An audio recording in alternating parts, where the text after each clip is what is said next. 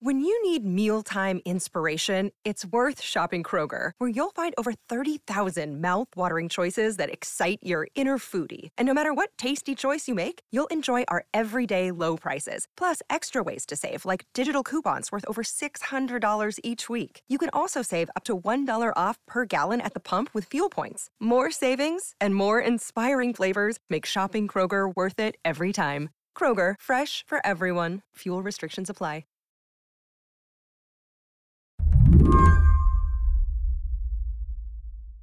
For the last few months, Dylan Piers McCoy has been hearing stories of these parents, people who show up at their local public school, only to find out their kid has no teacher. Like this one woman in Northwest Indiana. So the mom went to school on that first day when you're going to meet your kid's teacher. And instead of meeting a teacher, she met a teaching aide. And that teaching aide said they hadn't been able to fill the teaching position yet. These missing teachers work in special education. And this child, she was non-speaking. And her mom was worried because she just didn't know what was going on with her every day at school because her daughter doesn't speak. And anecdotally, we've heard from other parents who've had similar experiences. In some cases, it might be a kid with a less debilitating disability. You know, maybe your child is dyslexic and they're supposed to be receiving services to help with reading, and your kid just doesn't get those services. Dylan was curious why these teachers weren't showing up. She covers education for WFYI, an Indianapolis public radio station. She knew special educators often struggle with paperwork, along with the stress of managing kids with complicated needs. It wasn't until she got a few teachers on the phone, though, that she realized exactly how their burnout was snowballing. Having so many missing colleagues meant the ones who got left behind were fending for themselves. So the worst case scenario, I think, for me in doing this reporting was what I heard from a teacher named Emily Abrams. Emily was a relatively new teacher, managing a classroom full of students who struggled to control their behavior. This was her third year teaching special ed. And what she told me was she would get hit by students often. She felt like she wasn't making a difference. She was just sort of putting out fires. One day, a kid started kicking her and slapping her with a power cord. She and a colleague called for backup. And they aren't getting staff backup because the school is dealing with other things. And this lasts for, she thought, 30 or 45 minutes, this conflict with this kid. And she had bruised and swollen shins at the end of the day. And she went home, and she felt like her principal and the other administrators in the school didn't really do anything. And so she went home, and she sort of fell apart, and she left teaching almost immediately after that. You know, something that stands up to me about that story is that this teacher called for help, but there was no one there. It sounds like the problem is that there just aren't enough people to do the work in special education classrooms. Is this a problem just for Indiana? So it's definitely not a problem just for Indiana. So it's hard to get good national data on this, but I spoke to a lot of experts, and I don't think I spoke to anyone who told me they didn't think there was a special ed teacher shortage. Anywhere in the country. It's hard to say everywhere, but I didn't get anyone who said, go look at this one other state where they figured this out. Today on the show, schools around the country are struggling to keep teachers in special education classrooms. Dylan Piers McCoy went looking for a solution. I'm Mary Harris. You're listening to What Next? Stick around.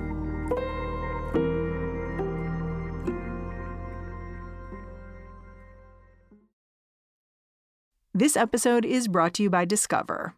When it comes to your finances, Discover wants you to know they are the credit card that is always there for you. With 24/7 U.S.-based live customer service, everyone has the option to talk to a real person anytime, day or night. Yep, that means no more waiting for, quote, normal business hours just to get a hold of someone. We are talking real service from real people whenever you need it. Get the customer service you deserve with Discover. Limitations apply. See terms at discover.com/creditcard. Special education was born back in the 1970s. That's when federal law started requiring public schools to educate kids with disabilities. Since then, schools have been trying to step up to the plate. They've hired professionals like speech therapists and organized dedicated classrooms, as well as integrated ones, to help disabled students learn. But the story of this special education staff shortage begins with a broken promise. In exchange for requiring school to be more inclusive, the federal government promised to pay 40% of the cost of special education. Dylan Piers McCoy says that is not how things worked out. When we looked this up in fiscal year 2020, the federal government contributed about 13% of the excess cost of special education, according to data from the National Education Association. So a fraction. Yeah, a fraction of what they said they would. They said, we'll do 40%, and they're doing about 13%. And I am a little bit of a school finance nerd, so I spend a lot of time talking to like CFOs and other folks within school districts just about school budgets. And when you ask them about the pressures on their budgets, the cost of special education comes up over and over again. This underfunding is coupled with lots of red tape. Unlike general ed teachers, special ed teachers need to fill out education plans for their students and closely monitor their progress. This onerous government-mandated reporting is one more reason it can be hard for even trained professionals to stick around. The special ed teacher shortage looks different than some of the other teacher shortages we see. So in STEM, for example, math and science, there's a real challenge getting people to go into those fields. I think in part because they're well prepared to do other jobs, right? Right, like they could go work at Google. Yeah, exactly. So in special education, we actually, in many places, in many states, we're preparing enough special ed teachers. And some states have sort of dual licensure programs. So a lot of general education teachers are licensed in special education. But those teachers are not going into special education classrooms. The sort of prototypical example that I heard from people was maybe someone gets right out of college. They have their license in elementary education and their license in special education, and they just want a job. So the jobs that they might have the easiest time getting are these special ed jobs because we are so desperate for teachers in those positions. But then they don't stay. Exactly. So you get a teacher, they do that job for a while, but then when another position opens up to teach third grade, they're like, you know what? That looks like a less stressful job. Maybe I'd want to teach third grade instead. So just to connect all the dots, what you're talking about here is a real collision between requirements and needs of the kids, stress. I think a lot of people will think about staff shortages in terms of the pandemic, but it sounds like staff shortages with special ed have been going on since well before then. Yeah, I think that's really important. This is not a pandemic problem. This year, 48 out of 50 states reported shortages of special education teachers. That means many schools are now forced to rely on a legal loophole. When they can't find enough trained teachers, they may choose to hire people who aren't fully qualified, as long as they're actively pursuing their special education certification. So in states like California, Virginia, Maryland, and Indiana, that's where Dylan is, schools are offering provisional licenses to people who might not be ready to take on the work of a special ed teacher, just so classrooms don't sit empty. So historically, Indiana has issued emergency permits for special education teachers. That's something that we're not supposed to do under federal law. And the state government came out last year and said, oh, wait a minute, we can't have emergency permits for special ed teachers.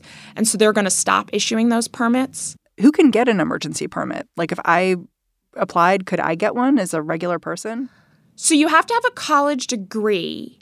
And then you have to have, I believe, a sponsoring school district, essentially. So in the best case scenario, what you get is, oh, this teacher's been teaching general education for a little while.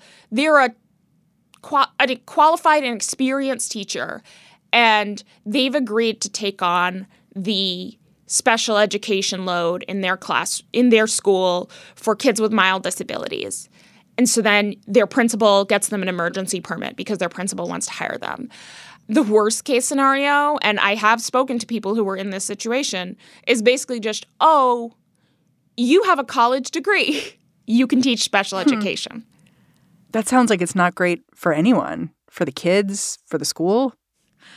You know, I think sometimes this is working well. It varies person by person. Sometimes you talk to a person and they're a qualified special ed teacher, but they're in a training program to teach students who are deaf and hard of hearing. And then they get an emergency permit and they're teaching students who are deaf and hard of hearing in their school district, and they feel like they are really prepared to do that. Other times you talk to people who just are completely in over their head. Even if they're in a training program, they really don't feel qualified to go into a classroom. For me, the more I learned about this, the more I felt like my takeaway from all this reporting is that we're often tasking the least prepared teachers with educating the highest need students.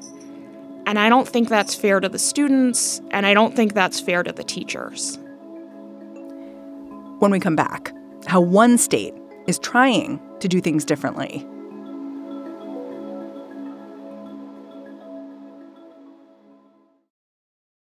Saving money on exterior wall lights. Now at Menards. Find your style with Patriot Lighting. Exterior lights enhance the look of your home. Choose from over 50 options from Patriot Lighting. Now through May 19th, get $10 instant savings on a single qualifying purchase of $100 or more on in-stock outdoor wall lights. Check out our entire selection of outdoor lights and see the rest of our deals happening now on Menards.com. Save big money at Menards. I wonder if we can talk about some solutions here. I know that you went out and looked into this, and there are some places that are experimenting with ways to attract and retain more special education teachers. Can you tell me a little bit about what's happening in Hawaii? Yeah, so Hawaii was really interesting to find. I talked to so many people looking for, quote, solutions for just like what are innovative models that places are trying to deal with this problem that we hear is happening everywhere. And then I heard about what's going on in Hawaii, which is they're paying special education teachers $10,000 extra a year to teach special education on top of what they would get paid to teach general education. And they just started doing that in January of 2020. And it's working, basically. You know, when you look at data from 2019, 30% of their special education positions statewide were staffed by teachers who were not fully licensed or they were vacant entirely. When you look at that same data from the fall of 2021, it basically cuts it in half. So it's down to 15% of their teachers are not fully qualified or positions are vacant in special education. Yeah. My producer spoke with a teacher in Hawaii, and she basically said before the differential, she felt like she kind of had to choose, like, can I afford to be a special education teacher in Hawaii because I'm making so little, living in an expensive place, and by the way, my job is really hard. I have 3 children, and there were times where I questioned that how am I going to pay this bill this month, or how am I going to do this? And it was really hard because I felt like I was having to choose between a profession that I love and I'm so passionate about and my family. And so the differential really made a difference for her. Yeah, I think a lot of times teaching special ed can be thought of as the least desirable job in a school. We know it's hard. We know it's staffed by a lot of underqualified people. People don't think of it as like really a job that requires specialized expertise. And so by saying we're going to pay these people more because what they do is really important, and it's important to have qualified people getting it right, it can change how the job is seen and change how teachers feel about how they're seen, you know? It's one thing to work a really hard job and feel like no one is recognizing you and no one sees you doing that. And so paying people extra is a way of saying, look, we know this job is really hard and we think it's really important. Where are places like Hawaii getting the cash to pay for this boost in salary? Because we've already talked about how it's hard to get the money for special education, period. Yeah, so I think the first thing you have to understand about whether this is affordable is how much it costs. In Hawaii, it's about 1% of the state education budget. Huh, pretty small. Exactly. That's not nothing, but that's not going to blow up the whole budget. And the reason why is because you're just doing it for special ed teachers. You're not giving $10,000 more to all of your teachers, which is a much larger pool of people. So I spoke to an expert who suggested essentially that school districts should do some cost-benefit analysis, because if they did this, they might actually be able to save some money because they're not going to have to spend as much time recruiting and training special ed teachers, which is really time-consuming and expensive. Yeah, why wouldn't every school district do this? It essentially boils down to this is hard. And I'm going to explain to you why it's hard, even if you happen to be able to afford it, which I think varies by school system. But when I talk to experts about this over and over again, sometimes people point to teachers' unions. They say that teachers' unions are opposed to this, and so that's why it doesn't happen. Why would the teachers' unions be opposed to this? It seems like it's advocating for some of their most stretched union members. So I think part of it depends on the union and their perspective. The teachers' union in Hawaii has been advocating for this. So to say that all teachers' unions are opposed to this, I think is just fundamentally inaccurate. That being said, I've seen teachers' unions oppose any kind of pay differentiation. So oftentimes, teachers will get paid the same amount based on sort of their experience, regardless of what job they're doing.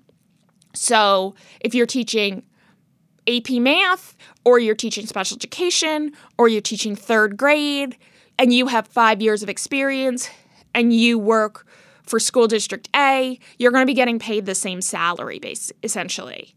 And that is, it's not just that it's done a lot, it's also, I would say, a very strong norm in education, which isn't the case in some other industries, even in some other unionized industries. You know, one of the things you said about why the special education teacher shortage is different is that it's not getting people in the door that's a problem so much as keeping them there. And I think about that a lot when it comes to these pay differentials and paying special ed teachers more, because I think a higher salary could certainly lure more people into the job, but I don't know if that's what keeps them there. You know what I mean? Like that may mean more support for these teachers. And that's something that teacher in Hawaii alluded to, too. The fact that the money's nice, but what she really needs is to feel like her school and her school system has her back. And I think that's the missing piece, right? We can talk about compensation and the shortage differentials, which are great. But at the same time, we need to address that other piece. There has to be, that support piece, that community piece. And that's what keeps the teachers in the field. That's what's going to retain our teachers, is to make sure that they're provided, relevant PD and a community of support. Yeah, I think that's a really eloquent way of putting that. For me, you can't think of this special ed shortage as a problem that we can solve really quickly with a silver bullet. when we talked to experts about this, no one said, but if you just paid special ed teachers more, we wouldn't have problems. Everything would be fixed, and special ed classrooms would be fully staffed, and everybody would be happy. Basically, even people who really believe in this also point to other things that we should be doing, like making training for special education teachers easier and lower cost, and creating schools where special ed teachers and special ed students feel supported and part of that community. I mean, the phrase that people use is working conditions, right?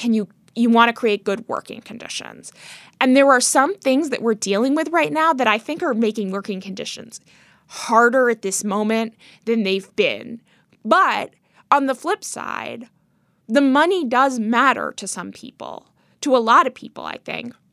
You know, the teacher I talked to in Hawaii, her name was Heather Carl. She had moved into an administrative role, essentially, that paid better than a general classroom role because it was year-round. And she missed teaching special education, and she missed having her own students instead of helping other people with their students. But she felt like she couldn't afford to go back into teaching special education because she needed to pay for childcare. And so it just wasn't an option on the table for her. So for Heather Carl, when they said, we're going to pay you we're going to pay special education teachers $10,000 more a year, she was like, oh my God, this is an opportunity. I can go back to the classroom if I want to now. And she did. And she seemed happy when I saw her, you know? She wanted to be there, and this money really made a difference for her.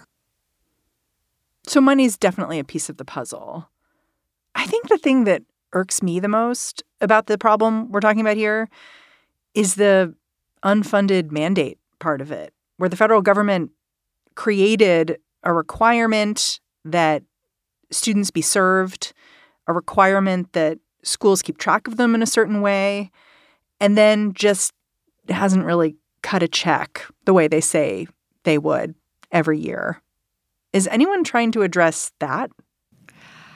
For me, that's a big issue, but I think that it's there's a lot of different ways to solve this problem. And to me, the real problem is students are not getting the education they should be getting.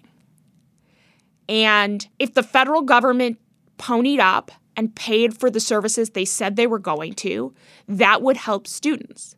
But it's not the only way to help students. You know, I'm in Indiana. The state has a lot of money right now. In Hawaii, the state has a lot of money right now. And state leaders can choose to invest that money in the highest need students. And I don't want to sit around and say, well, if only the federal government did their job, we wouldn't need to make these tough choices. Because the federal government isn't. You know, we've been waiting for years for them to fully fund these services, and they aren't. And the state could make choices themselves right now. Absolutely. States and school districts can make these choices. You know, I also we talk about Hawaii, but I also spoke to Atlanta. Atlanta started paying special education teachers $3,000 more a year. Detroit is paying special education teachers $15,000 more a year. So even at the individual school district level, they can decide that this is a priority and they're going to put their resources behind it. Dylan Piers McCoy, thank you so much for all your reporting on this topic. I'm really grateful. Thank you so much for having me. It was a pleasure.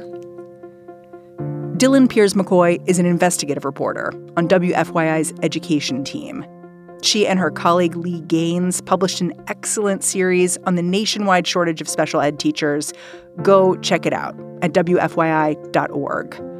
Special thanks to Crystal Brogdon. She sat down with us to talk about her experience working as a special ed teacher in Hawaii. And that's the show. What Next is produced by Carmel Delshad, Elena Schwartz, and Mary Wilson. We are getting a ton of support right now from Sam Kim and Anna Rubinova.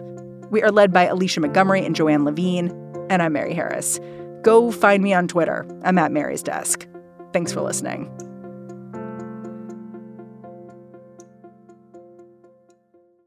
When you drive a vehicle so reliable it's backed by a 10-year, 100,000-mile limited warranty, you stop thinking about what you can't do and start doing what you never thought possible. Visit your local Kia dealer today to see what you're capable of in a vehicle that inspires confidence around every corner.